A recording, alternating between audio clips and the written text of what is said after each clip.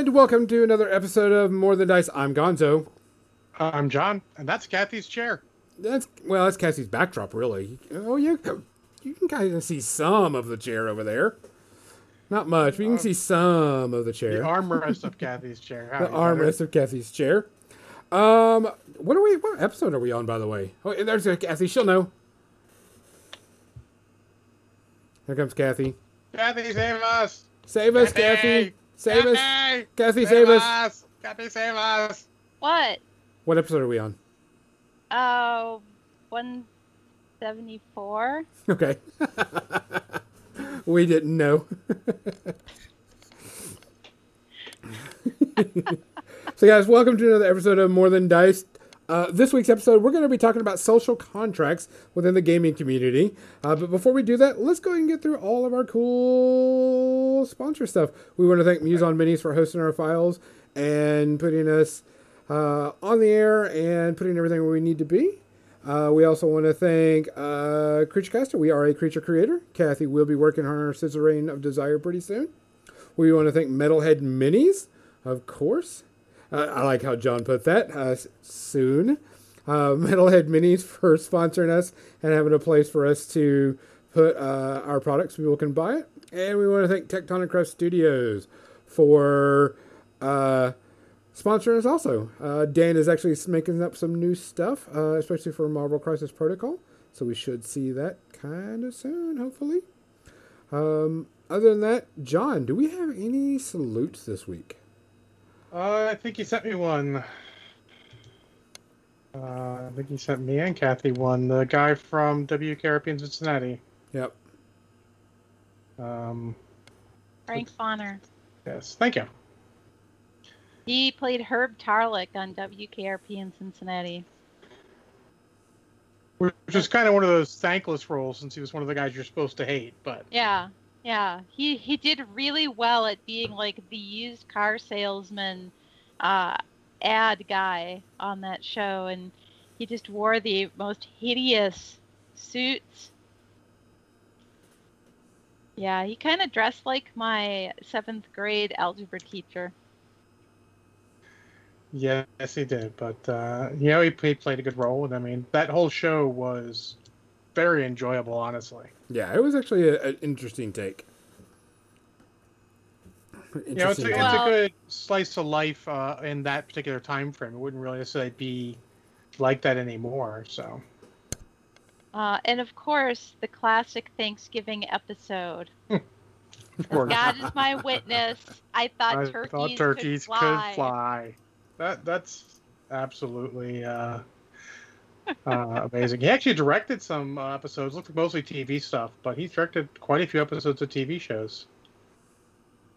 So, I did not know that. Yeah, it's on his. I'm looking at his career on Wikipedia right now, and in addition to being in mostly TV stuff, a ton of episodes after episodic after WKRP, but a couple series he was in. I mean, the recurring role in Sidekicks, if you remember that show. He was part of the main cast of just the 10 of us, and apparently they did a new WKRP in Cincinnati that I missed because I was in high school. And then he was in Saved by the Bell, the new class. Oh, shit. But he did quite a few things, so, I mean, he will be missed. I don't know if there's anyone else. That's the only one I got notified of.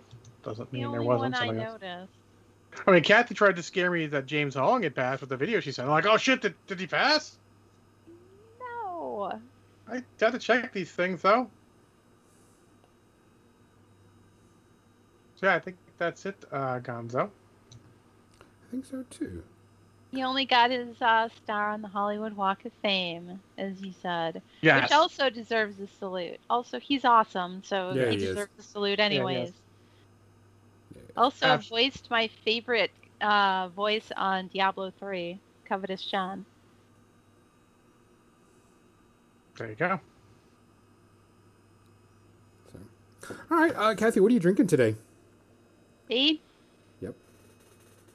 Among other things. water. What's the alcohol of choice? The alcohol of choice earlier was wine, but now it's gin and tonic. Fair enough. John, what you got tonight? I am drinking a whiskey mule using that Japanese whiskey and then Banyan's extra gingery ginger beer. Which Japanese whiskey? The Suntory whiskey, Tokyo. Suntory tonight. So. I am drinking Maker's Mark today. Oh. Decided I would do a little bit of Maker's Mark instead of a beer today. It's definitely needed. You got that right. And still needed. So, guys, it may seem like the pandemic is over in a lot of different places. People may be going around without masks. We're not over this. By a long shot. Yeah, there's a light at the end of the tunnel, but we need to keep on keeping on to make sure it's not a train. Correct. Uh-huh. So, continue to wear your mask. Continue to distance from each other. If you're going to be hanging out with somebody, make sure that they're vaccinated too. Be safe.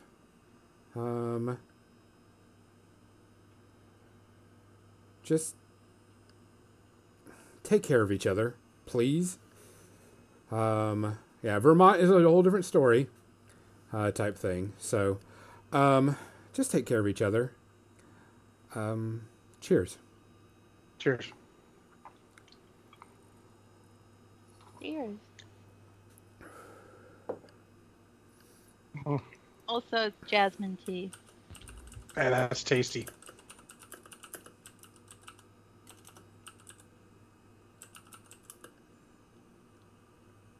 Oh.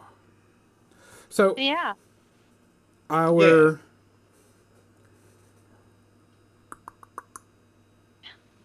Shush, Mo. I know, it is, but I'm not worried about that right now. Something has come up. Guys, we want to talk about social contracting while gaming. That is something that's becoming a reality right now. We are starting to get back to the thing where we're starting to game. And in the new Age of Sigmar book, they did add the social contract in there. And I know John has some choice words about this. John, can you go over that social contract? You're going to make me find it in my copy of the Age of Sigmar rules? Shit. If I had it, I would If read you it out loud. told me in advance, I could have had that ready. I thought you would have, but that's how Oh, it no, is. I really only need to rant about one portion of it. And rant I will. I've Hey, done guys, that before. No, there's all actually- 5 pages? There's not a 5 pages one. Didn't you post a picture in our messengers? I didn't. I thought someone did. All right, so they have, it's actually the third page of the book, so it's pretty Okay. easy to get it. They have the player's code, and I'm going to read it without comment. I'll comment afterwards.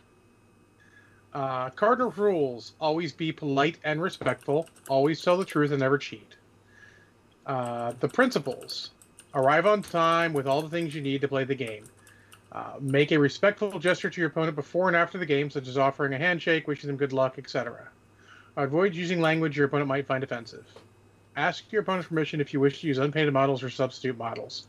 Offer your opponent a chance to examine your army roster before the battle starts. Answer any questions your opponent has about your army and the rules that apply to your army. Measure moves and distances carefully and accurately. Give your opponent a chance to examine your dice rolls before picking up the dice. Ask permission before touching any of your opponent's miniatures. Remind your opponent about rules they may have forgotten to use or that they have used incorrectly, especially when doing so is in your opponent's advantage rather than your own. Never deliberately waste time during a game. Avoid distracting an opponent when they are trying to concentrate. Be careful to respect their personal space. Never complain about your bad luck or your opponent's good luck. Never fix the outcome of a game. So, let's go to the one in question. If your opponent ever has a problem with you playing an unpainted model, fuck that guy. That is not his motherfucking place to say. The hobby is the hobby you want. You're not forced into painting models if you don't want to paint models. That's perfectly fine. They're your models. Come with all unpainted models if that's your thing. Some people don't like the way their models come out after they're painted, so they don't bother. They'll just go gray plastic or whatever, and that is absolutely fine.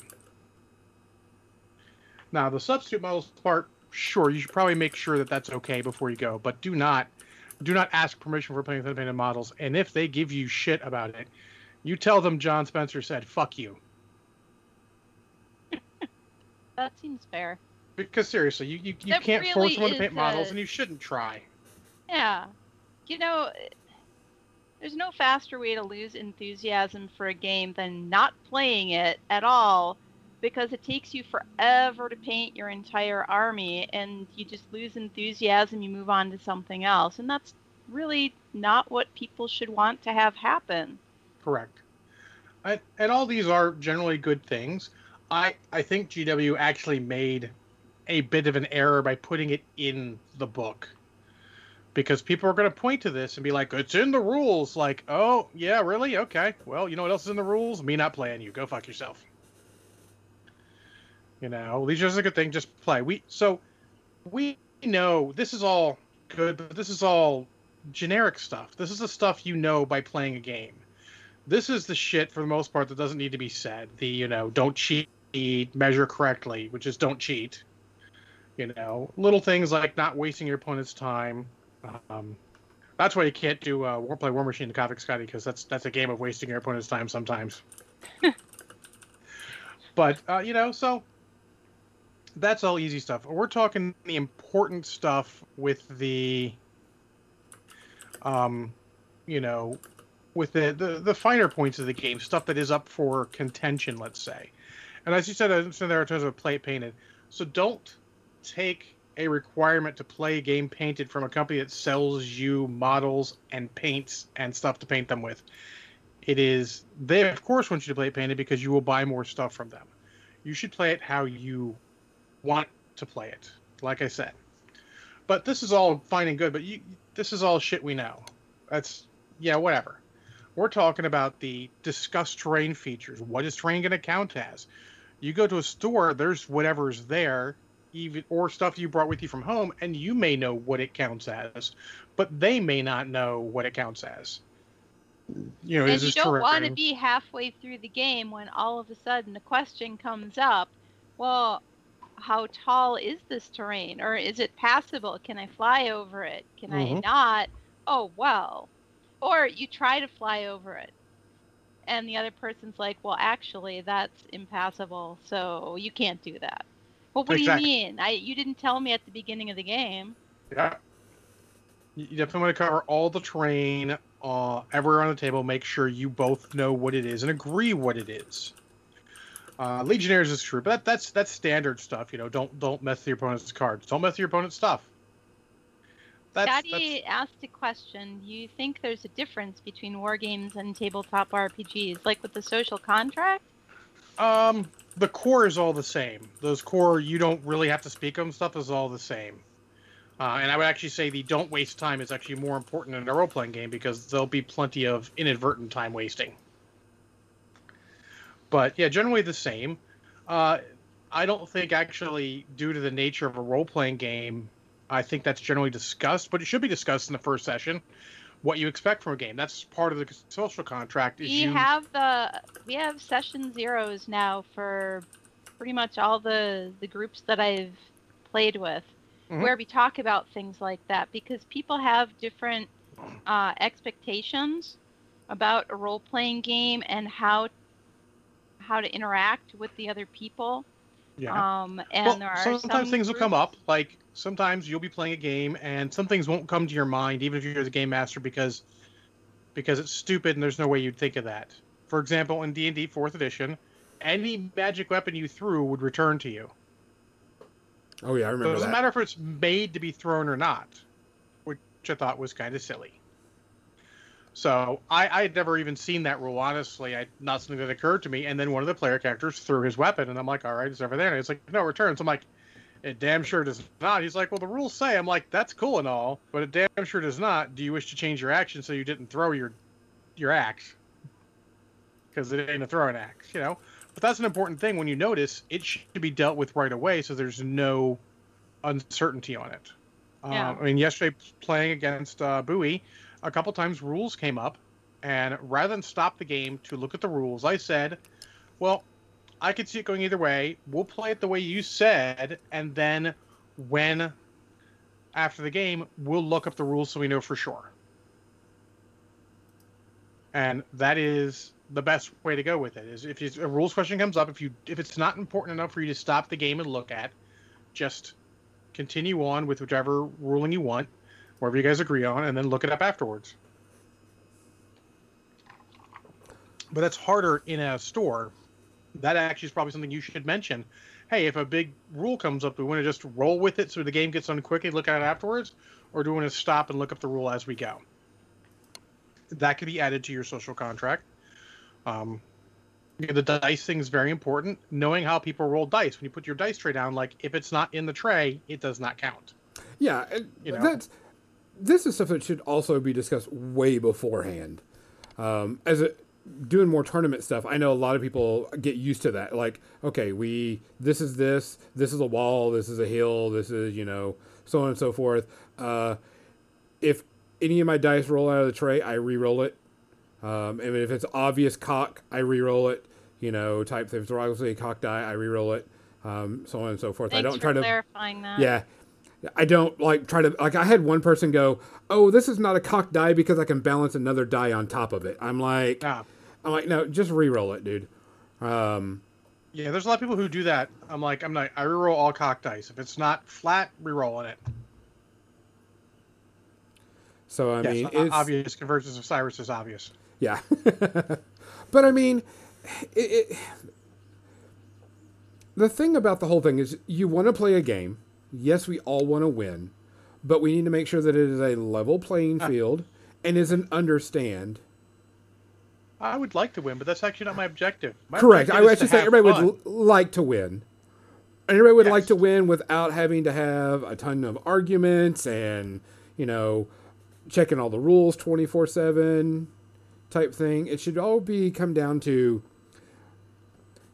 these are my rules when I play with my stuff. I reroll all the dice that follow the dice tray. I measure, blah, blah, blah. This is how I play. And it shouldn't be anything that interferes with someone else's play either. Mm-hmm. If it's your stuff, it's stuff that, goes and is based on you, not on everybody else. I actually change my dice after each roll. Like, I've got a pool of dice. I'll take the dice, roll them, put them aside, grab the next bag of dice, roll them. I actually had someone say, stop wasting my time. I'm like, that's just how I do it, dude. I'm taking 2 seconds to grab a different set of dice and roll them. If that's not okay with you, the door's over there. Yeah. Yeah, people should recognize that other people have different dice voodoo. Works, yeah. I mean, it is what it is. And don't be afraid. This is the hardest part. To stop a game and say, I don't think we should continue. I had a game in the Infinity campaign we ran at Drop Zone Games way back in the day against a guy who's since been banned from 2 different stores. Where he was being the most nitpicky of nitpicky on every little thing. And I'm like, stop. You win. Good job. Award yourself your points. I'm going to pick up my models. And I kept it in a level voice. And I'm like, look, I'm not angry. I'm just disappointed. This is not the game I want to play. You win. And I just took my stuff and put it away. That's great, Trash Rama. That's how I roll sometimes. But don't make it personal. Don't be rude about it. Just keep your head. Be cool. Sometimes you get playing a game and you realize this person is going to be way too nitpicky for you to ever enjoy a game.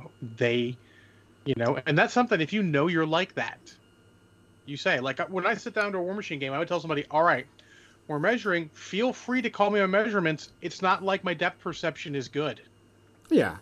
I mean, they look at me like, oh, that makes sense. So I'm like, I measure. Does that look good? Looks good. Go.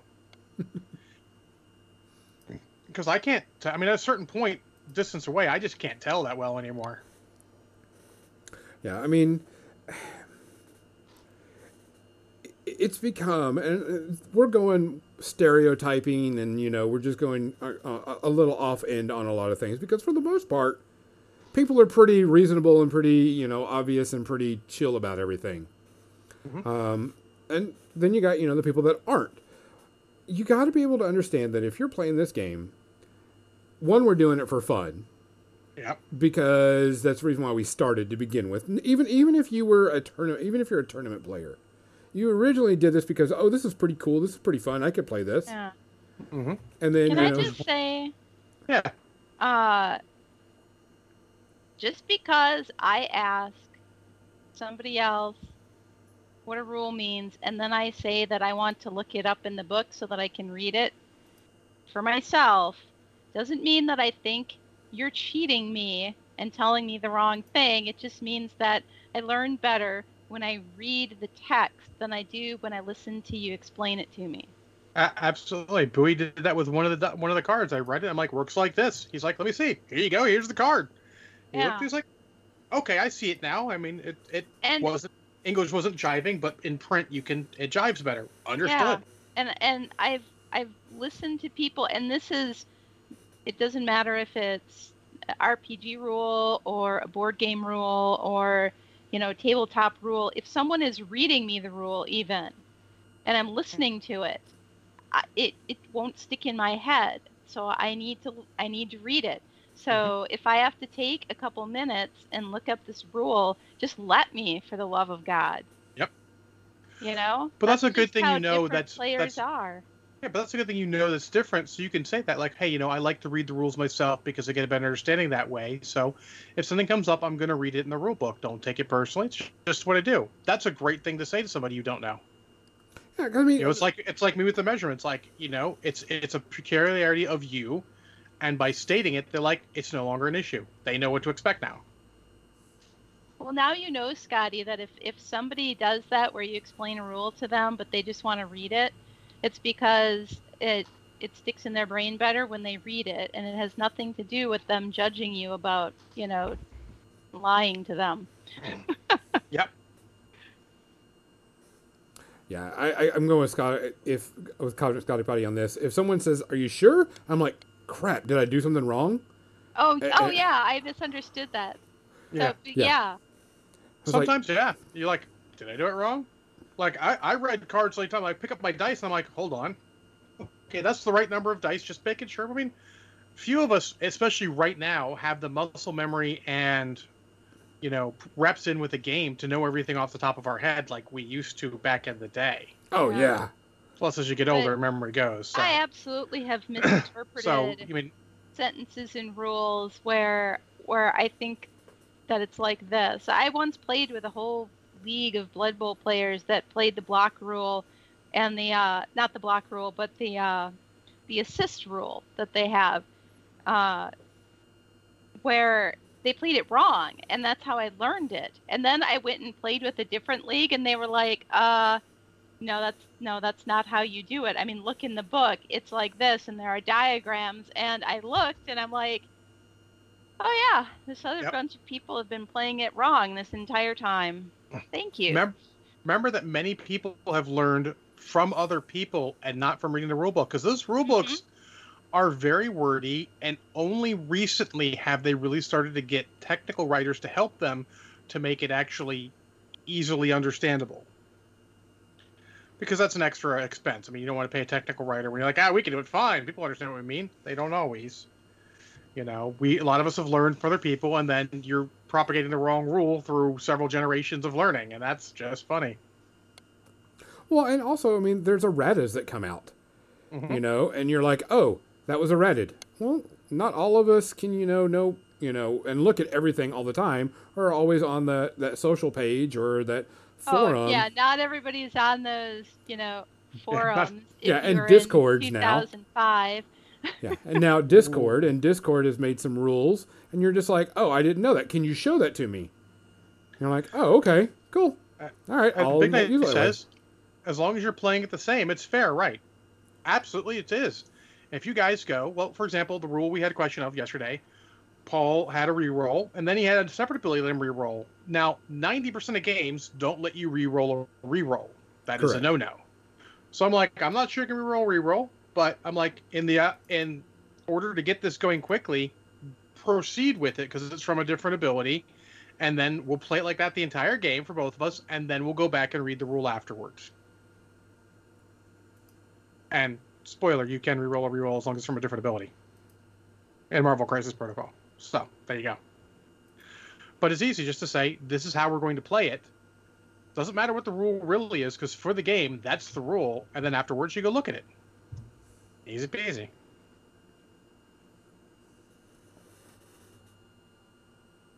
Patty says I've played several editions of the games I like. It gets muddy the older you get. Oh yeah. Okay. I'm still living in 4th edition 40K. I Kathy, can't. that was a little while ago. I know it was. Now, the guy who sits next to me in D&D, but that doesn't, that doesn't happen anymore. But my friend Jack, I still say it like he's right here. My friend Jack, he's like 80, and he's been playing D&D since it started, and like regularly since then. And he totally will confuse different rules and stuff with now, and it's funny when he does, because we're like, no, and he's like, yes, that was in 2nd edition, yeah, or whatever, I mean, D&D's in 5th edition, so I mean, yeah, and learning stuff, because I had, when we started up the new D&D campaign I did with some old people that I played with, 20 years ago. And they were like, yeah, but isn't this? And I'm like, nope, that's no longer in this edition. What? And I'm like, yeah, certain size weapons don't matter. It's, type thing. And so they're just like, really? And I'm like, yeah, that's just how it is.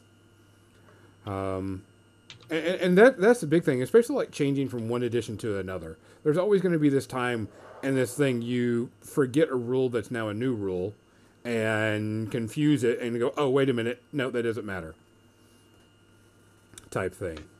Yeah. I mean, it is what it is. I mean, we're all going to get rules wrong. You should, I would say, in addition to what they say. So, like I said, most of what that Age of Sigmar rulebook says is okay, but it's all the well does stuff. What they don't also say in there is you should probably have the general idea of what your shit does, but that's not always possible with errata and how infrequently some of us play. But you should at least know where to find the shit related to your stuff. Or be prepared not to use it. I've gone through games and not used ability because I'm like, I know I have some sort of ability, but I can't find it right now. I don't care. And as we get more and more games, it's going to happen more and more because we're pushed in many directions. I would say that falls into the time wasting. If you're going to spend too much time looking for something, just either have it ready to begin with or save it, look for it on your opponent's turn, or what have you. Yeah. I mean, there's plenty of times going from like Mark 1 to Mark 2 in War Machine and Hordes. I'm like, oh, yeah, they no longer have that rule. I mean, morale rules? Yeah, they don't have those. Yeah, morale rules. Yeah, I was glad they kind of get rid of that. There was some broken ass shit in that. I'm actually not glad that they got rid of it, but that's another discussion for another time. Yeah. Well, there was some broken stuff. No, it's not broken. It's whiny players. There were some. I remember sometimes it was just the morale needed to be fixed on some of the abilities that happened. I'm not going to argue that it needs to be fixed, but I got a discussion. I think any game higher than true skirmish level needs morale in order to actually promote tactical and strategic gameplay, and that's good enough. Yeah. I was kind of zoned out, and sorry about the painting one that had you were talking about required on that contract. Ask your opponents for unpainted fucking. Now, so this is the same document more or less they put in the White Dwarf 2 years ago, and I raged against it then. I'm still going to rage against it because I'm going to rage against people enforcing their hobby on other people's hobby when it's not an actual special event or anything. I'm on record as saying tournaments, conventions, whatever, in Warhammer World, in a local gaming store, they're going to have their own rules based on what it is. I know some games gaming stores will have, if you're at the front tables, like up front, you have to be fully painted to promote the game better because that's what they want. If you're in the back where no one can really, they have to go back looking for you, it ain't a big deal. Which is fine. That's separate than that, but I have a problem with them trying to think that you have to have all your models painted because we have limited free time, motherfucker. Yeah, there's that language again. I mean, like I said, there's a thing where you're going, hey, this tournament is going to be, and you've got enough notice that it's going to be fully painted type thing. As a casual day at the store, I could give two shits. Indeed. I agree 100%, obviously. There is no need for casual day at the game store must be painted.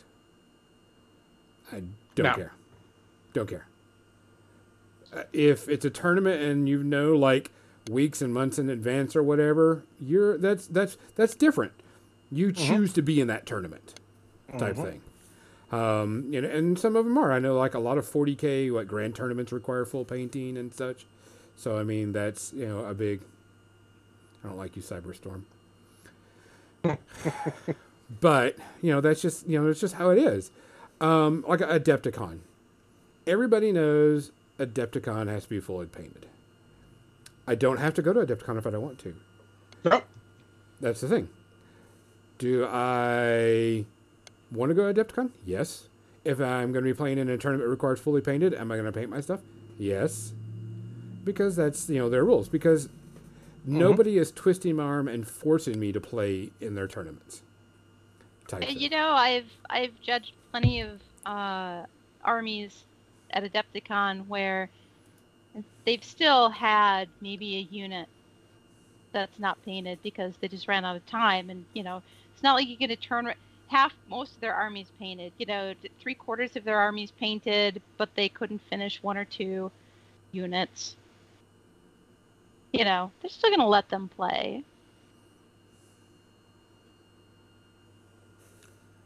Sorry, I just got some bad news.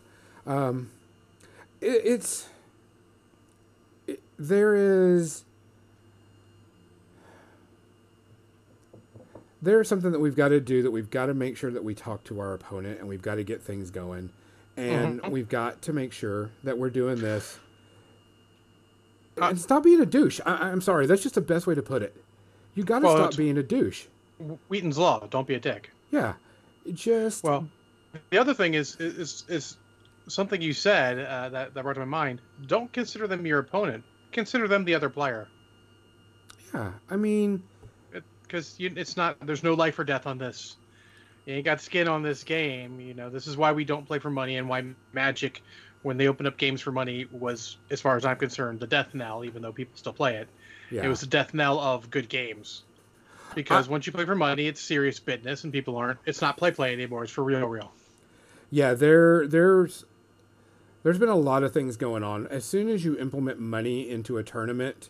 It changes the mentality of a lot of people. Yes. And I hate to say that.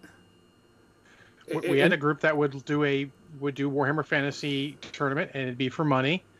Now game by game for money, and then a pot for the end. But I'm like, not gonna play. We need players. Not gonna play for money. Not worth it. Because even in tournaments I've played in where there is no money. There's just like a little bit of prize support. And it's not even that much prize support. Yep. And people will still be assholes. Yeah. I mean, you can't help the assholes that are assholes. I mean, so when I go to most tournaments that I go to that are held at a game store, everybody pays like $10, type thing. Everybody pays the $10, and then that entire pot is turned around to store credit. And which I think is one of the greatest things to do. Because one, the store's getting paid. The store credit you get, you're still paying full price. You're not getting, the 50% discount with your store credit. You're paying full price for what's on the shelf. So the store's still making money, but they're bringing people back in. And am I going to get upset if I don't win $50 in store credit? No, because usually they take that store credit and divide it up between first, second, third, and a couple of randoms, random door prizes So I mean, whenever I started seeing, and I hate to talk bad about this, but it's kind of what's going on, is when I see 40K tournaments that are, $10,000 prizes, and it's rampant cheating things that are on there, and I'm like, holy crap. Yeah, once you up the stakes, you also change the dynamic of players involved. It shouldn't be that way, but America has a toxic competitive environment about it inherently. So when you start adding the rewards, the toxicity comes out. And yes, Big Night, every once in a while, when you get a sense of relief, once you lose a round in a tournament, yes, because then you're in the fun bracket, not in the serious business bracket. Yeah. That's funny, and that's just what I typed too. I said, when you're at the bottom tables, you're just playing for the fun of the game. Yeah. And you have nothing to lose except for, maybe that particular game. And and you're both enjoying it. There's no pressure. No pressure at all. Because I'll be honest, at those top tables, there's pressure. Yeah, well, I mean, because you also can go, I know I'm not fighting him, so I don't have to worry about him anymore. And you can also try random shit, too. The last War Machine tournament I went to, I was playing something weird and whatever, and I knew I was not in the running for first place, which I didn't care. But I was looking at my opponent, and I was like, okay, I'm going to try this Hail Mary bullshit maneuver, and I know it's not going to be great, and the percentage is stupid low, but I want to try it. And he's like, all right, you have to roll a 12 to hit and a 12 to kill me on 2d6. Motherfucker, what did I do? Rolled a 12 to hit and a 12 to damage and killed him. And he was like... those are the best. And we both sat back and laughed because that, statistically it's not going to happen. But you're like, that's how the dice roll this time. And there's nothing you can do about it. And you know what? Those are the really fun games, too. Mm-hmm. Because your opponent's not worried about it. You're not worried about it. You pull off some outrageously stupid shit. And you both just sit back and laugh like a motherfucker about it. And you're just like, this is amazing. That was so stupid, but so fun. That's my history of league games against Devil Squid. He'll get an advantage. I'm like, all right, I need some hot dice rolls. Like, shit, hot dice rolls, you're dead. Sorry. It happens. I mean, it is hilarious when it happens, especially because it's not serious business. I mean, let's be honest. I am at a point in my life where I never want to play a game for serious business. Yeah. It isn't even, just Warhammer. It's pretty much any tournament, tabletop war game / skirmish game that I've ever played. Mm-hmm.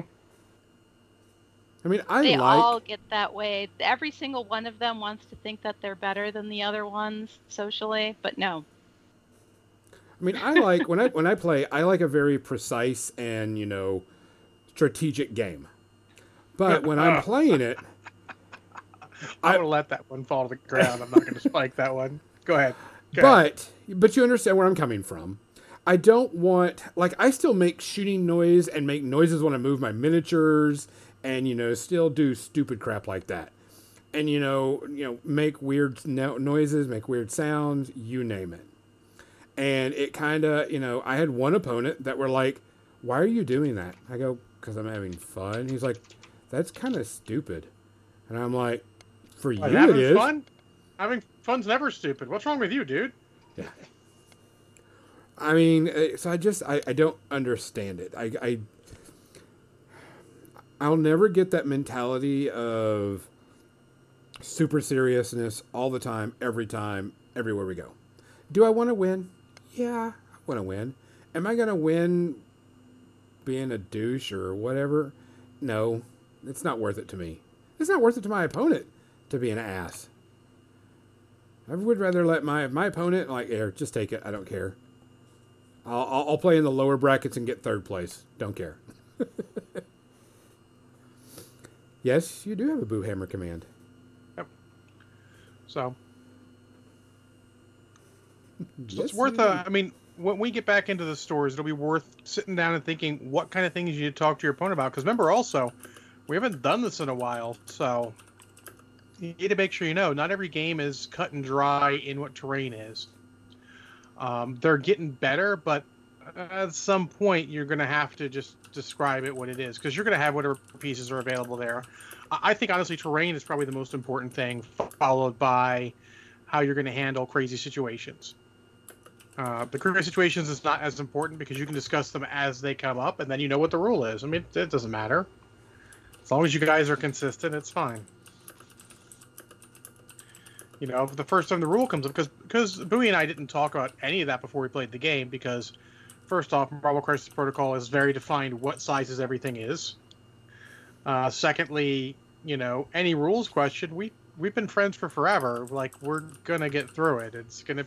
I know either he's gonna look it up right there if it's important, or we're gonna be. This is what we're playing it as, and we'll look it up afterwards. So, but you might want to make sure that's clear. You know, like, how are we gonna handle that stuff? Do you want to go for quickness? Also, it's important to make sure you guys know how much time you both have. Sometimes that's important.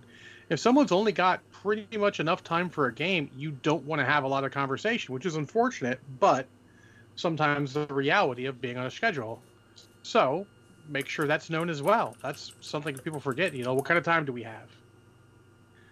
You know, because Bowie and I played a very slow game. We chatted a lot and all that, so it took us several hours, which is fine because we're just hanging around. But sometimes you might want to get multiple games. Where I'm like, oh, I've got dinner at such time, or I've got to be home by such time. Make sure you know that. That's an important note of the social contract, because you'd rather not be cleaning up in the middle of the game. You'd want to get the game to a certain point.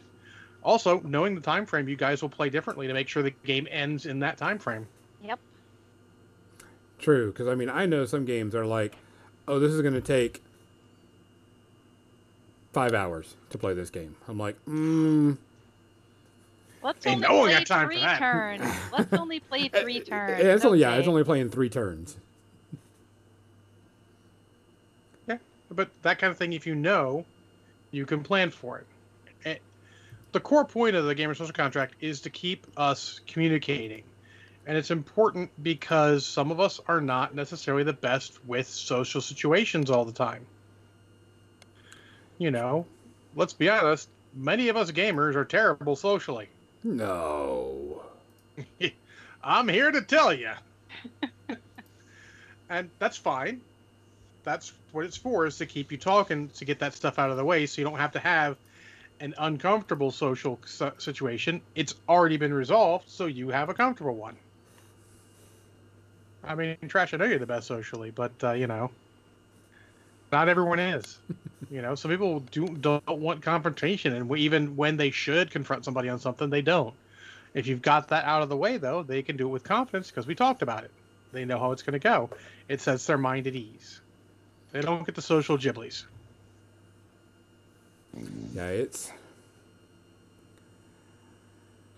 with tournaments coming back, games coming back, and I've seen actually some pretty cool people on my feed that have been doing barbecue events.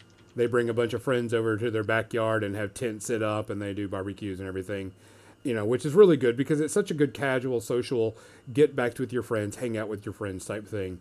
We need to start looking at that. We need to make sure that we, you know, are conscious of what everybody else is out there, not just doing it to do it.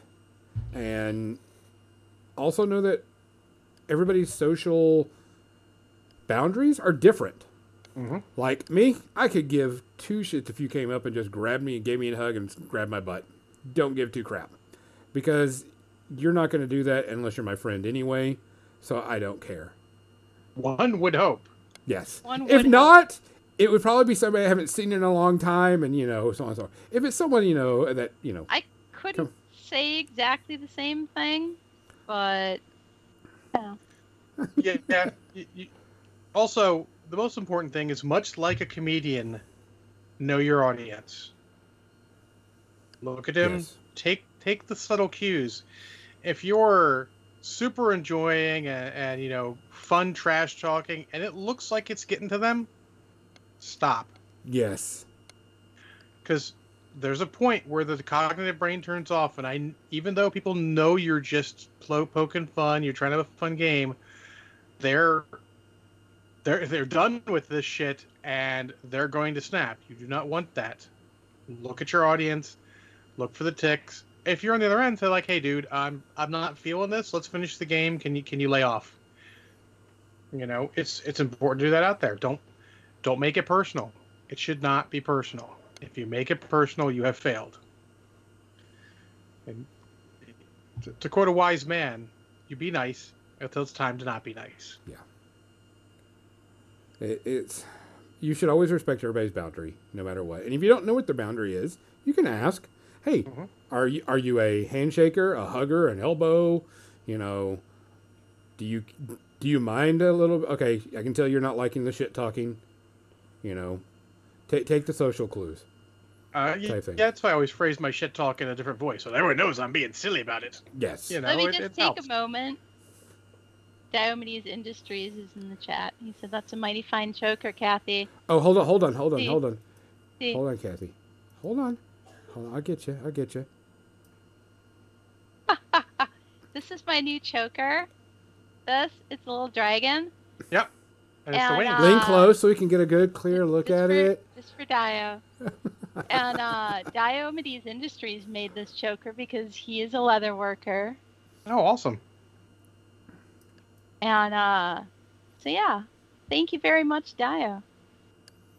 I will be That is- painting a Holly Monster model for Dio in trade. Awesome. Nice. I love trades. Trades are awesome. Trades are super, super cool. So, but yeah, I mean, you may not always know your opponent because, of course, you could just be random dude at a tournament. But there are some obvious social norms that you shouldn't do. I mean, and if something bugs somebody, take a look at your opponent, see how they are, check them out. You can obviously tell when some people are upset or it's bugging them, and like, hey, pause a clock if you're playing on a clock. Pause a clock, you know. And dude, I was playing this one guy at a tournament. He was freaking out. I mean, he was literally sweating bullets on his turn and everything. And I'm like, "Judge, I'm pausing it." And I pause the clock and I go, "Hey, what's going on? Are you okay? Because, I mean, you're like really bad right now. You're sweating bullets. You're freaking out. Do you need to go take a break or get a drink or something?" I'm like, "I don't have a problem." Well, yeah. Also, look, I've been in a tournament where I looked at the guy and I'm like, it looks like you're not having fun anymore. He's like, yeah I'm not really. You're rolling me. I'm like, do you just want to call it a game and we can go get a drink? He's like, really? I'm like, yeah, dude. Look, we ain't in contention anyways. I don't really care. Well, if you're not having fun anymore, why are we doing this, right? I can continue to murder all the stuff on the board till the cows come home, but if you're not having fun anymore, what's the point? Yeah. So we called it. The judge came over, awarded, like, okay, that and that, cool. Went and got a drink, and he felt a lot better. Yeah. I mean, take a break. I mean, nothing is worth that. It's okay to quit a game. Yes. It's okay to quit a game. I know we have it drilled into us since we're little that quitters never win and quitting is somehow, morally bankrupt or some shit, but that's not true. If you're not having fun, you can quit. Trash. Oh, Hell Hydra. Sorry. Yes. Yeah, absolutely. So in a tournament, so a lot of tournament rules are unfortunately not set up to have good concessions. They're very harsh on both parties. So in that case, knowing the circumstance, try not to quit in those cases. Play your best, try and give it a good game so that you are getting the proper score and your opponent's getting the proper score. More important for your opponent than you at that point, usually. If the judge is good and can work something out, do it. Have your discussion with them. That's also part of the social contract. It doesn't stop once you start playing the game. You're continuing to evolve it as you go. Yeah, and see what they say. But in a friendly game, if you're not having fun, stop. Say, look, obviously you're going to roll me. Neither of us are going to learn shit from this. Good game. There's ways to quit. And I'm not saying, flip the table, walk out. But that's my tactic. Continue your social contract. I mean, for the love of God, don't be a dick about it. That's why I don't paint all my models. They have to be unpainted so I don't damage their paint scheme when I flip the table.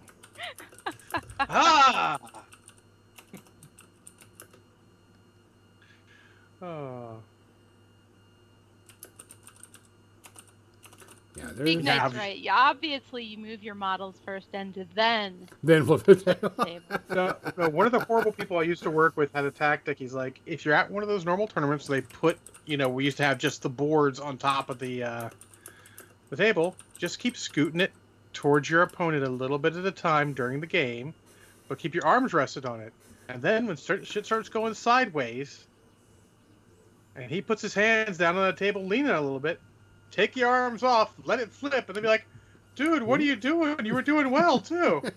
So, Jim, once upon a time, had a lizard man army and had a ton of scratch sculpted models in it. And this is a Golden Demon winning army. Oh. And, what do they call the armies on parade? Winning army? And he had somebody do that inadvertently to his army. It was not fun. but it was not on purpose. It was not on purpose. It was Which has very got to much already not been. on purpose. Which I'm sure the guy was like. He was had a heart mortified, attack. and we felt bad for him because he was feeling bad, Yeah. So yeah, it was. I mean, no slight against him. It was just a mistake. But yeah, that's the thing that happened. Yeah. Shit unfortunately happens, but so in closing on this, make sure you discuss with your opponents or your other players things you may think come up, peculiarities with your personality and how you do things, any models that are proxies or stand-ins. Like, for example, in Marvel Crisis Protocol, it is no secret that I dislike the new Iron Fist model coming out. But stop No. No. So No. I may or may not have bought the chibi Iron Fist from Marvel United to use as Iron Fist, I see no problem with that. but you'll want to make sure. Look, I'll also have the model. I'll get Marshall to work on it. We'll find something to make it look fine without the fucking sock puppet. I actually have some ideas for that, but I want to wait for it to come in. I would convert the original. I'm going to see what I can do. I actually have some ideas with... I feel like actually putting a little sock puppet on the hand would be hilarious. I think this box set, and like this guy over here in the corner... Oh, yeah. Ooh. Uh-huh. He might have some potential there. Like, literally, I might be able just to head swap An or something. actual martial arts sort of a pose. Yeah. Yeah, So who knew? that might work. And I'll have to replace him for this box set, but as evidenced by the fact I bought this long before COVID came, and it is not even opened yet, I don't think that's a problem. Someday you'll play Malifaux again. I will. That's not Brusha Dave's game of choice. He is not going to purchase any Marvel Crisis Protocol until they make Kitty Pryde. And then my buddy, no nickname Frank, is just retired from the Air Force and is moving back in the area for his civilian job. And he is interested in Malifaux. It might be the only real crossover game we have. And his nickname is No Nickname Frank. I haven't given him a nickname yet, so I just find that amusing. that That's was his off nickname. the top of my head. It's canon now. Very good. I'll let him know on Thursday when he's in town looking at houses and we have dinner. By the way, everybody knows you as No Nickname Frank. So, but yeah, so I mean, but that's the thing. I'll go like, hey, look, I'm using this as Iron Fist. Do you have a problem? If you do have a problem, that's cool. I'll just change my base roster so I'm not using the Defenders. I don't think anyone will have a problem, but some people really hate chibi models. Mm-hmm. Those people are crazy, but I have to respect their wishes. What's the official response from AMG on that? Do we have one? Is it you have to use their models completely? Do I need to ask them? What, No, like I was in just a friendly curious. Game Like, or in a play tournament? Iron Fist No. in a tournament? I was just here's curious. I let me didn't tell you know the what their official. policy on proxy models in a not official tournament. They can't control what you do. I Don't let understand them that. try. I was asking, True. That's what a is their true thing. official? I was wondering what their official response is for proxy models. I don't even care. Yeah. That's what it is. I don't care. If I play it When they have their own stores like Games Workshop has, where they can come over and say you have to play with all Games Workshop models, then you can care. Going like Adepticon to play, I would contact them prior and be like, "Hey, I'm doing this because your ass has fucked up the Iron Fist model, and I love Iron Fist dearly. You've offended me on a personal level. I'm going to use this chibi model instead because fuck you. Is that okay?" I was just wondering if they had an official response to that already, because I know that there is. It's not important enough to ask. I'm not going to waste Pagani's time with that shit. Yeah, well, because I know that there's a group of people that make alternate sculpts for the 3D game, and there are actually some really good ones too. And I was wondering if Sculpting's going to go. Yeah. But again, you should ask your opponent if you're doing anything like that to see if they have a problem. Like I said, they might. Just be ready. Have an alternate ready. I mean, so I used for what are they named? Crow's Cutthroats. For Crow's Cutthroats, even though I had actual Crow's Cutthroats models painted, they're not good models. They're very static. Yeah. So I used Mengel's Manflayers from Warhammer Fantasy as stand-ins. And I'd go, "Hey, do you guys have a problem with this?" And I mean, no one ever did, but I asked beforehand. I have Crow's Cutthroats. Manflayers? You ever seen Mengel's Manflayers? Uh-uh. They're a Dogs of War unit. They're dark elf. They're dark elves with great swords and fucking crossbows. Poison crossbows, because that's badass. So you're like, boom, all good. Oh my god, Nist Rangers are the best models ever. No, they're really, really not, Big Knight. They're really not. Crash Rama wants to know, I am practicing 12 boxes of instant macaroni and cheese for my army. You know what I would say? I would say only if they fit on the proper bases. And I could tell what they're armed with. Like, are the extra cheesy ones armed with something else than the regular cheese ones? Yeah. And is the 3-piece blend even a different weapons group? What about the shells? Like, if you have the shells ones, that's a totally different thing. Yeah.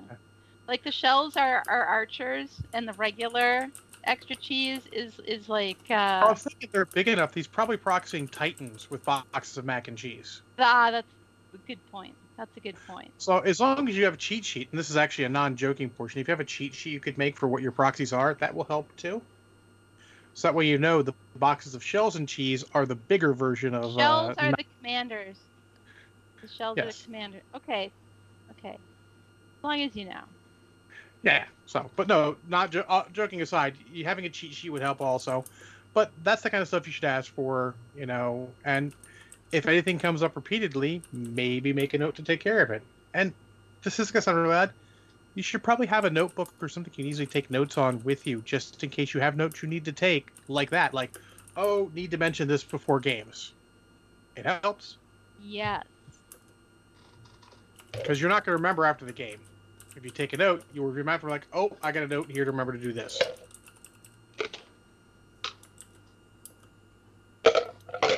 And I'm out of alcohol. I'm out of alcohol, too. Well, hold on. No, wait a minute. I got a little bit left. Sorry. Oh, I brought a spare. It's just water, though. I am not sold on shells being the superior mac and cheese shape. Oh. But now I want mac and cheese. I also want mac and cheese. Luckily, I have some downstairs. I have some in the cupboard. That's where you keep it, in the cupboard. I don't have the shells, though, because it's just like the regular... I'm a traditionalist in that way. Yeah, I'm a mac and cheese traditionalist myself. That being said, if someone gives me shells and cheese, like, you have to eat this, we don't have regular mac and cheese, I ain't gonna complain. Oh, yeah. I'm not gonna turn it away. That goes straight through the mouth hole. I'm stupid picky on my mac and cheese because I have a cheese texture thing, so... Wait, they come with the cheese packet instead of the powder? No, I need the powder. I don't want real cheese. But it's American cheese. It's not real anyways. Well, real, dairy. It's got dairy in it. I need the powder. So, I'll be honest. My cousin really still only eats like mac and cheese and chicken nuggets and potato chips. He's in his 30s. And it has to be certain mac and cheeses. Like, he won't eat all of them. I won't eat all of them. Well, if all you eat are chicken nuggets, mac and cheese, and potato chips, I'd figure you'd be a little more lenient on the type of mac and cheese. I don't think so. I think by then you'd be a connoisseur. I would not call him a connoisseur of anything. Anyways, I think it's time for the media section. I think it is. Since we've devolved to talking about mac and cheese. Hey, look at this.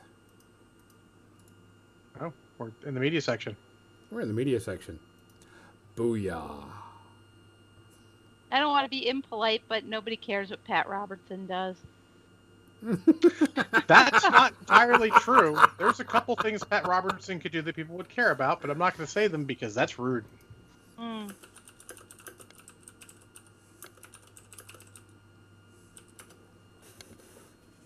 Some So- media. I watched a couple episodes of something, and that's it. It was a strange week. It's almost like I streamed every night. What? Which, John, are you going to be streaming the days Kathy is off, or do I need to, like... Because Mizzy wants to know how many more points does Well, she he's can going to get. be streaming in the evening. Oh, But he she doesn't works have to- during the day. Just not to worry about it. I'm going to find how to change it. I'm going to change it to 2,000 points, and I'll have her jump in, add 2,000 points to it, and it's going to succeed. Yeah. Easy peasy. I'm done with the bullshit. We're going to skip to the end. We'll As, figure it out. as my friend J. Pepe, who has unfortunately passed, said, win if you can, lose if you must, but always cheat. I mean, honestly, it's got to be some kind of a ratio of, hours of streaming versus, channel points versus cost. I don't know. There's an equation in there somewhere, but I don't know what it is. So I will obviously be streaming Monday. I will be streaming Tuesday. I will not be streaming Wednesday since I have previous stream. I don't usually stream on Wednesdays because I have every other week stream. Thursday I will be out and not streaming. I So will not Wednesday be and- streaming at all this next week and a half, 2 weeks. So you will get all of the notifications about when John is streaming Legionnaires. Yeah. Yeah, so, we figured... John told me about that this week.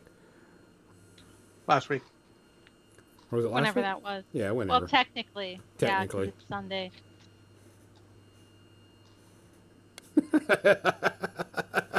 John's like, yeah, whatever.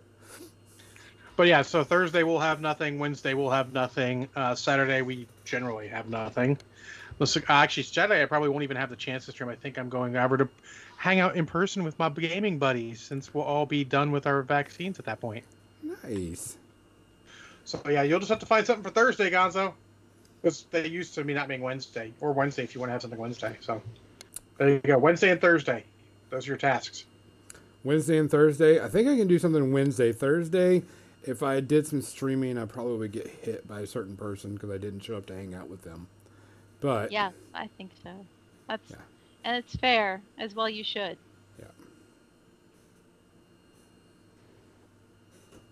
so, all right, let's go with media section. I have 842 things. How many do you have? I have like one. If Well, I think hard, it might be two.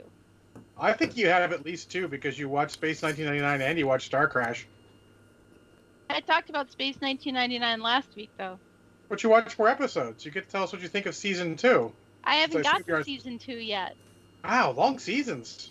Yeah, there's like 25 episodes or some ridiculous thing like that. And I'm on episode 18 I just finished. Or 19. You didn't watch all those in a week? Turns out no.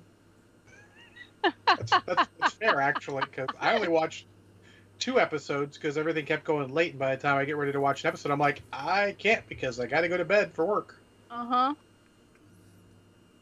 Well, I know that I finished, and I posted about it on Facebook, that I finished The Good Life, or The Good Place. It's a good excuse me. place.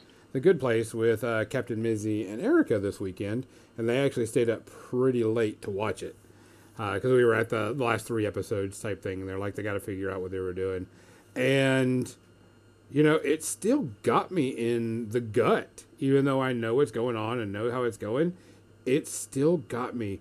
Someone posted that Brandon Sanderson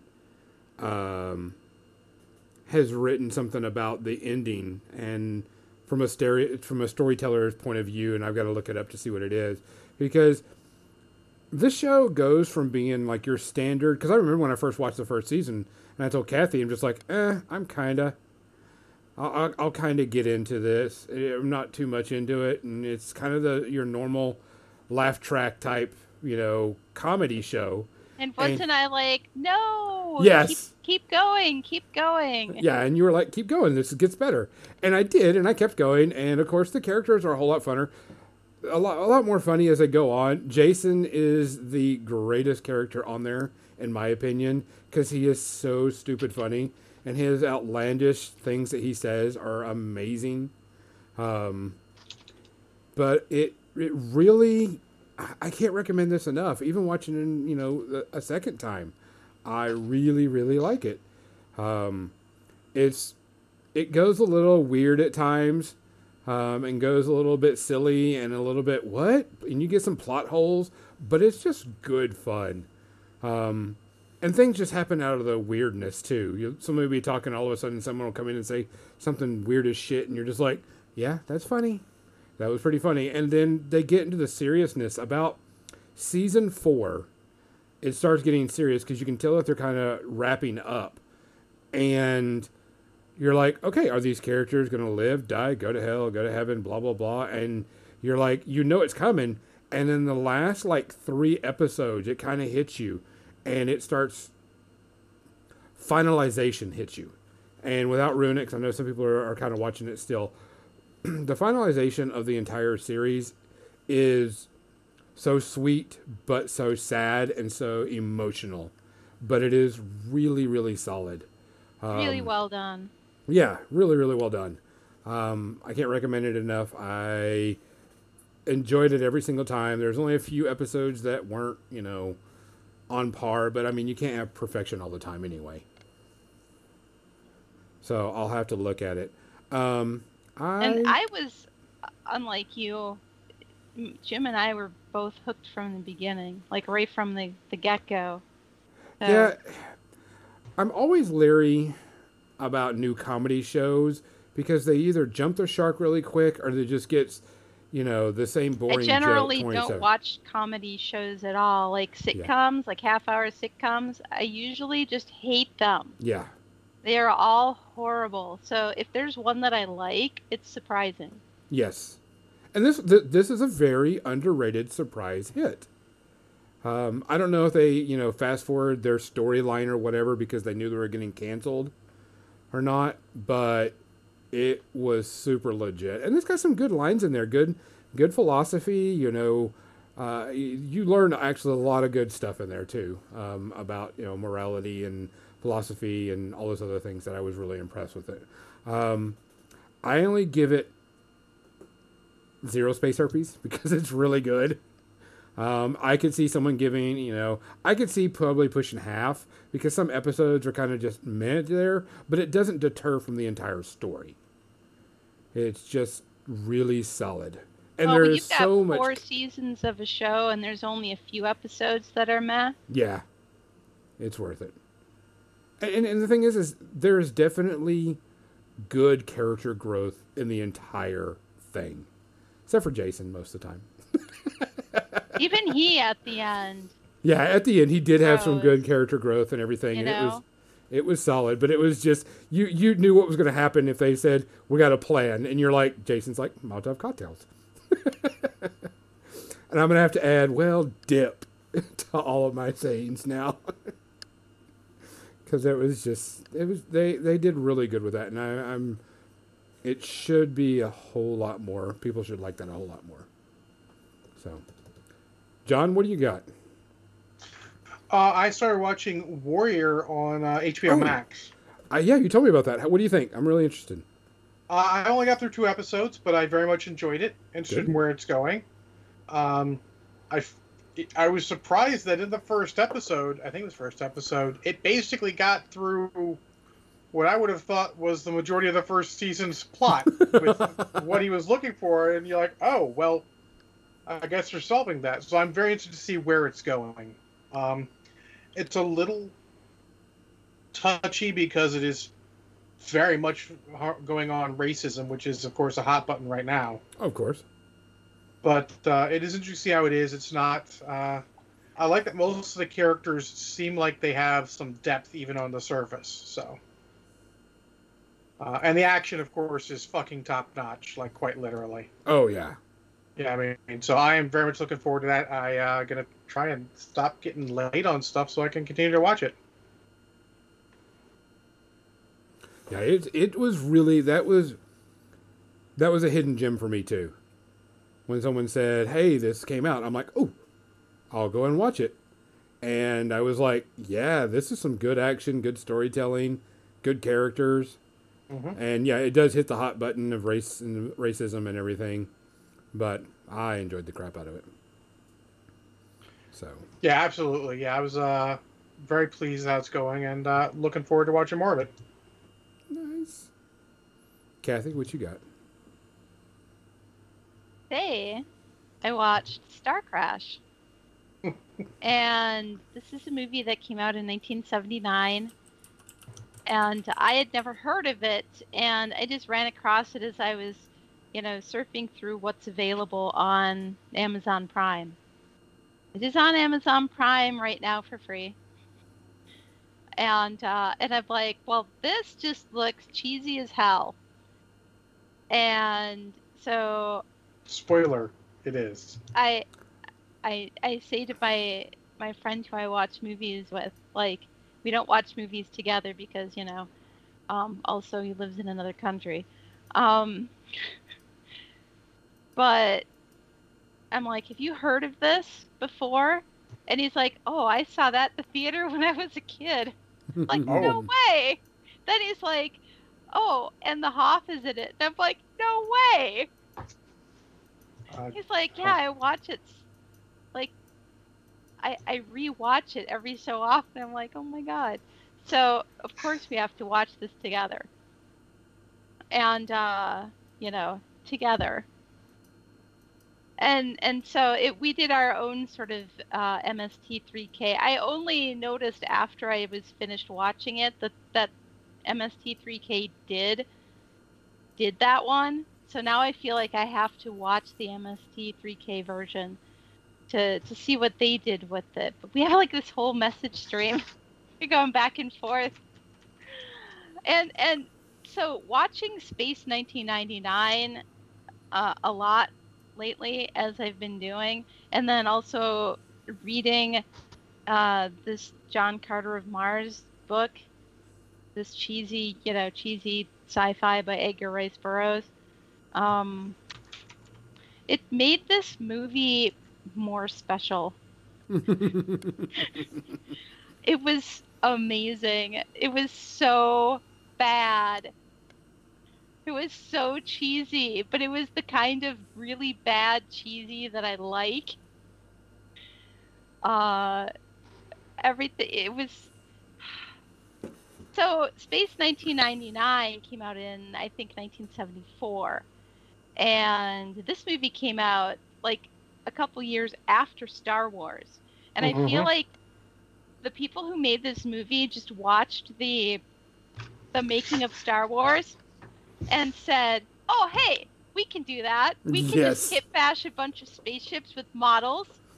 And my friend's like, wait a minute, you totally can see that there are bits of the Eagles from Space 1999, the models of the Eagle spaceships, on some of these spaceships in this movie.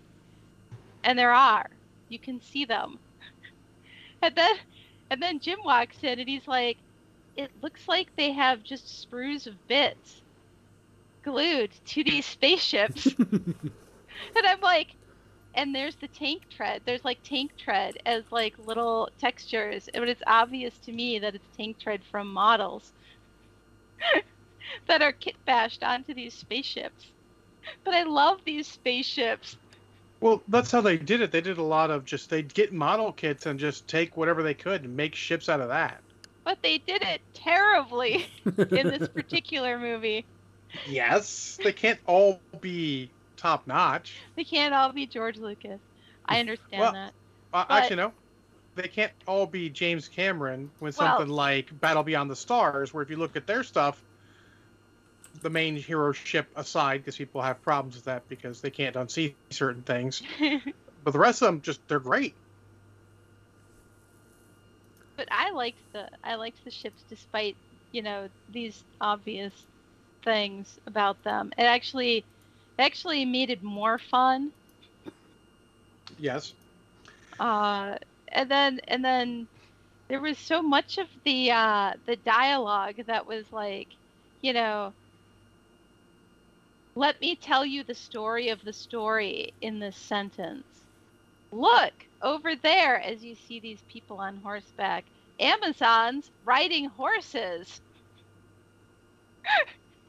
I'm like, well, thank you for explaining that to me. Now I know that they are Amazons riding horses. And I couldn't have found that out after they, capture them. Oh, look, these are mostly naked ladies, on horseback capturing these people. Their costumes were actually really cute, though. Very sci-fi for the time. Yes. The Amazon costumes were super cute. I want one. This is obviously people who wanted to make Star Wars, but didn't have any idea how to. Or a budget. Or a budget. Of any sort. Look, compared to things like Turkish Star Wars, it had a hell of a budget. They had David Hasselhoff. Oh my god, he had such a baby face in this. This is before Knight Rider. Yes. And I remember when he showed up in the movie, I was like waiting. I'm like, well, where's the Hoff? Where's the Hoff? And then this masked guy comes and he talks, and I'm like, I recognize that voice. Hey, don't hassle the Hoff. Mm-mm. Yeah, see, the first time I saw this was the Mystery Science Theater version. So. Oh no, I saw the regular version because I was watching a lot of those inspired by Star Wars shows. Uh-huh. I would say it is inferior to Message from Space. Which, Kathy, if you've not seen, I suggest. I have not seen Message from Space. I don't know if it's on Amazon Prime for free anymore. It was a couple years ago, but Message from Space is the Japanese, like, this is going to be as big as Star Wars. It was not. It's got Toshiro Mifune in it, though, which is always a bonus. It's got better models, slightly more coherent plot. It's got Vic Morrow in it. You know who Vic Morrow is? Legionnaires, we've all watched Batman Ninja by now. Yes, if you've not watched Batman Ninja, watch Batman Ninja. It must be experienced. Actually, Banyan hasn't, because he keeps running away every time it comes on. Banyan, you have to see it at least one time. He's not watching. His kids are in town. He's with his kids. I mean... Just send him a I'll tell message, him later. Kathy. Yeah.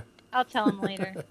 He'll hear it. Yeah, well, he'll hear it, absolutely. The rest of the group has watched Batman Ninja. In fact, I think Marshall may not have watched it. I'll have to bring my copy over to let him watch it. Actually, he's got HBO Max. I can just message him to go watch it. You know, if John was talking about his chat stream while he was watching.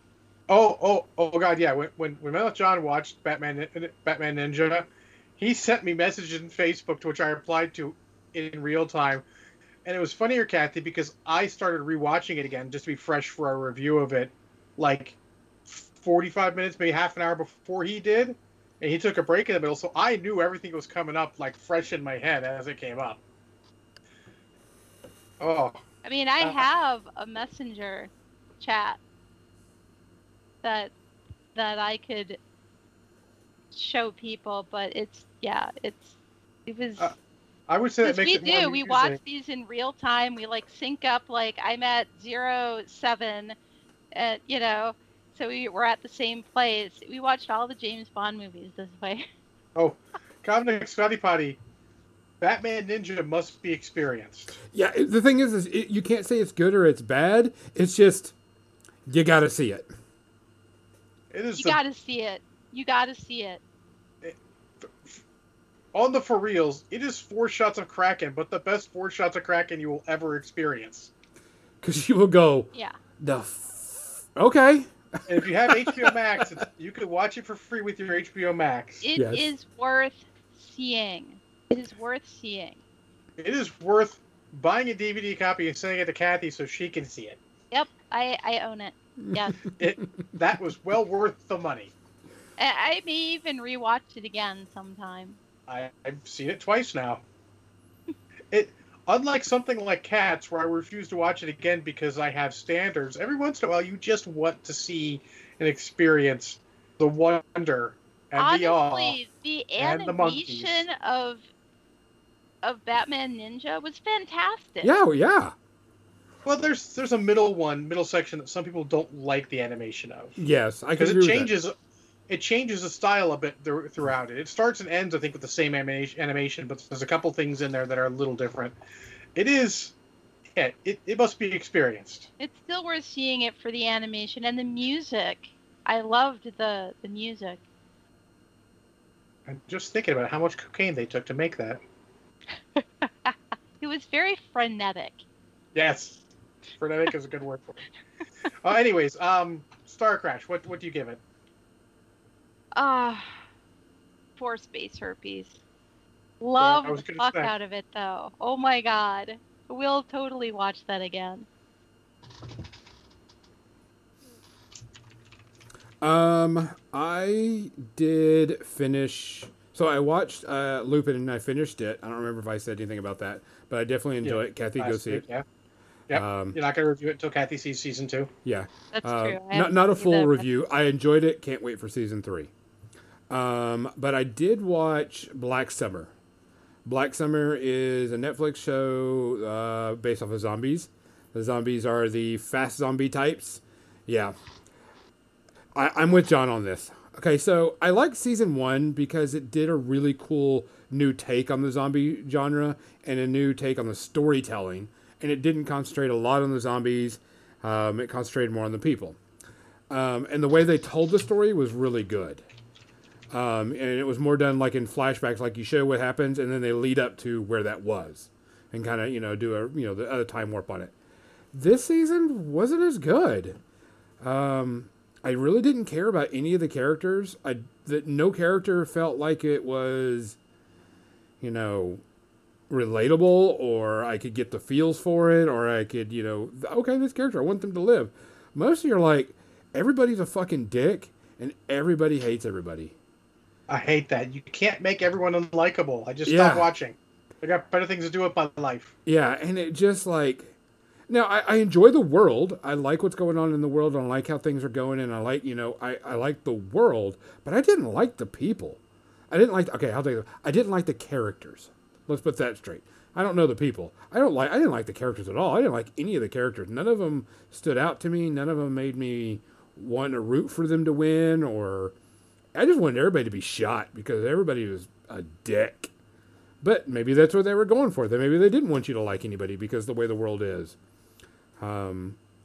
Even the quintessential good person, the person that's trying to make everybody happy or trying to stay alive and doesn't want to cause violence, didn't even care for her that much. So I was like, don't kind of care. Just didn't care for it.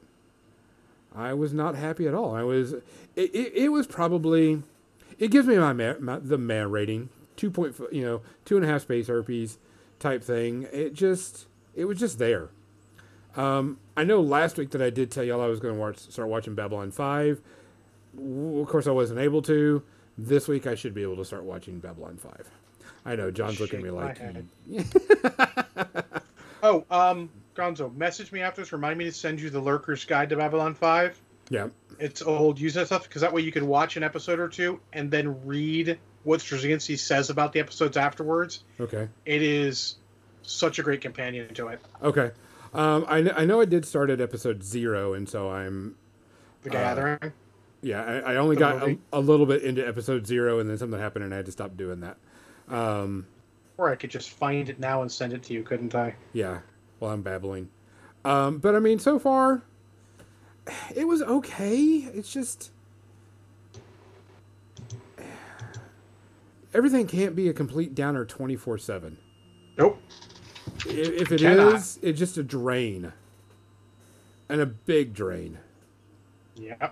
So, and like I said, there's not much coming out on TV. So I'm starting Babylon 5. I'm going to put together, I've got 1, 2, 3, 4 Gundam kits to work on. So I can do And that. anyone while I'm else watching who's interested in watching Babylon 5, Legionnaires did just post the link in the chat too. Yeah. If you've watched it before, if you haven't, it's a great companion. You watch an episode or two, whatever you're going to watch, then you go, you spend a couple minutes reading this, you see his thoughts and everything on it, you get so much more depth without spoilers. So, it's super cool. One more thing I'm watching, and I'm not going to rate it necessarily, but Kyle Hill, from on YouTube, he has a channel called Because Science. He has a lot of science stuff.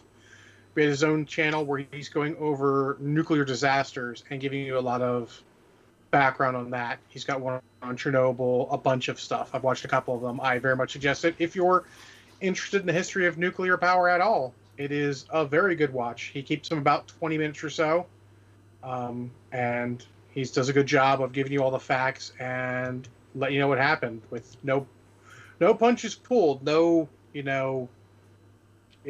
just the facts, whether it was good or bad based on the country that did it. It's just the facts based off what happened. Spoiler, America is terrible.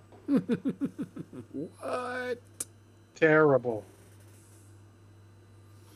But important things happen from it. He doesn't pull his punches on it. I definitely suggest it if you're interested in that at all. Yeah, that's what I got. I did watch one more. Kathy, do you have anything else you need to talk about? No. Okay. I watched Wish Dragon on Netflix. About an hour or so, half type movie. It's an animation. Animation is pretty good. Story is just okay. It kind of reminded me of Aladdin. I'm going to say, just looking at the pictures from it, I don't think you're the target demographic. No, there, Gonzo. no, I imagine you're watching it because your kids are probably going to watch it and you want to know what it's about in case they ask you. Or I wanted to watch it because, I like cartoons, and if it's a good one, more power to me. But it was just okay. I'm not going to do any spoilers for it because it's just still brand new. It was all right. There wasn't anything great or wonderful about it. Super cute. Super nice. Definitely a good kid show. It probably gets like a 2 space RPs for me. But if you have kids, they'll love it more than anything. It'll be a lot more serious. There are a couple of good scenes in there that are kind of fun and kind of silly, and you kind of laugh. But for the overall part, it's a story that's been done before, just with a slight twist. So it was okay. It didn't get me mad. I would rather watch it than Black Summer again, but it was okay. It was all right. So other than that. And it is now 8:30. Ta-da! No, it's not. It's 9:30. Where you live. Guys, we want to appreciate everybody coming out and listening to us, not whether it's here on the podcast or here on Twitch or whatever. Reminder, Kathy, are you streaming Tuesday and that's it? Nope. So none this week. I am on holiday from streaming until possibly the Friday after this. Maybe. If I feel like it, because I'm driving all day on Thursday. Ugh. 2 weeks? Yeah. 2 weeks. 2 weeks. 2 weeks. Really, it's like 8 days. Besides, I will be missing the podcast next Sunday. Also. Yep. What? Unacceptable. We got to find someone to replace Kathy. Anybody want to volunteer? Kathy. We can have someone sit in that seat and help us, but cannot replace Kathy. Oh, okay. Just for that. Yeah. Somebody want to be a guest on the podcast next week? Send us a message. Volunteering Legionnaires. Oh, it's That'll Gonzo. put you on the spot. Legionnaires is like, wait, what? What just happened? Apparently, we're going to have to do the MechWarrior Online main podcast stream then. You don't need a camera. Just need a Most of the phone. people just listen to it anyways. Well, guys, we're going to send you off to the Pyro Club like usual because they're our great friends. We want you to start watching them too. Guys, please take care of yourself. Please keep safe still. Don't do anything stupid. Watch out who you hang out with. Make sure you wash your hands. Wear a mask. Be safe still. We don't need any more news about other people like that to happen. Yes. Other than that, for More Than Dice, I'm Gonzo. I'm John. I am still Kathy. Good night. For now. For now. No, she's going to reach her final form. She's going to evolve.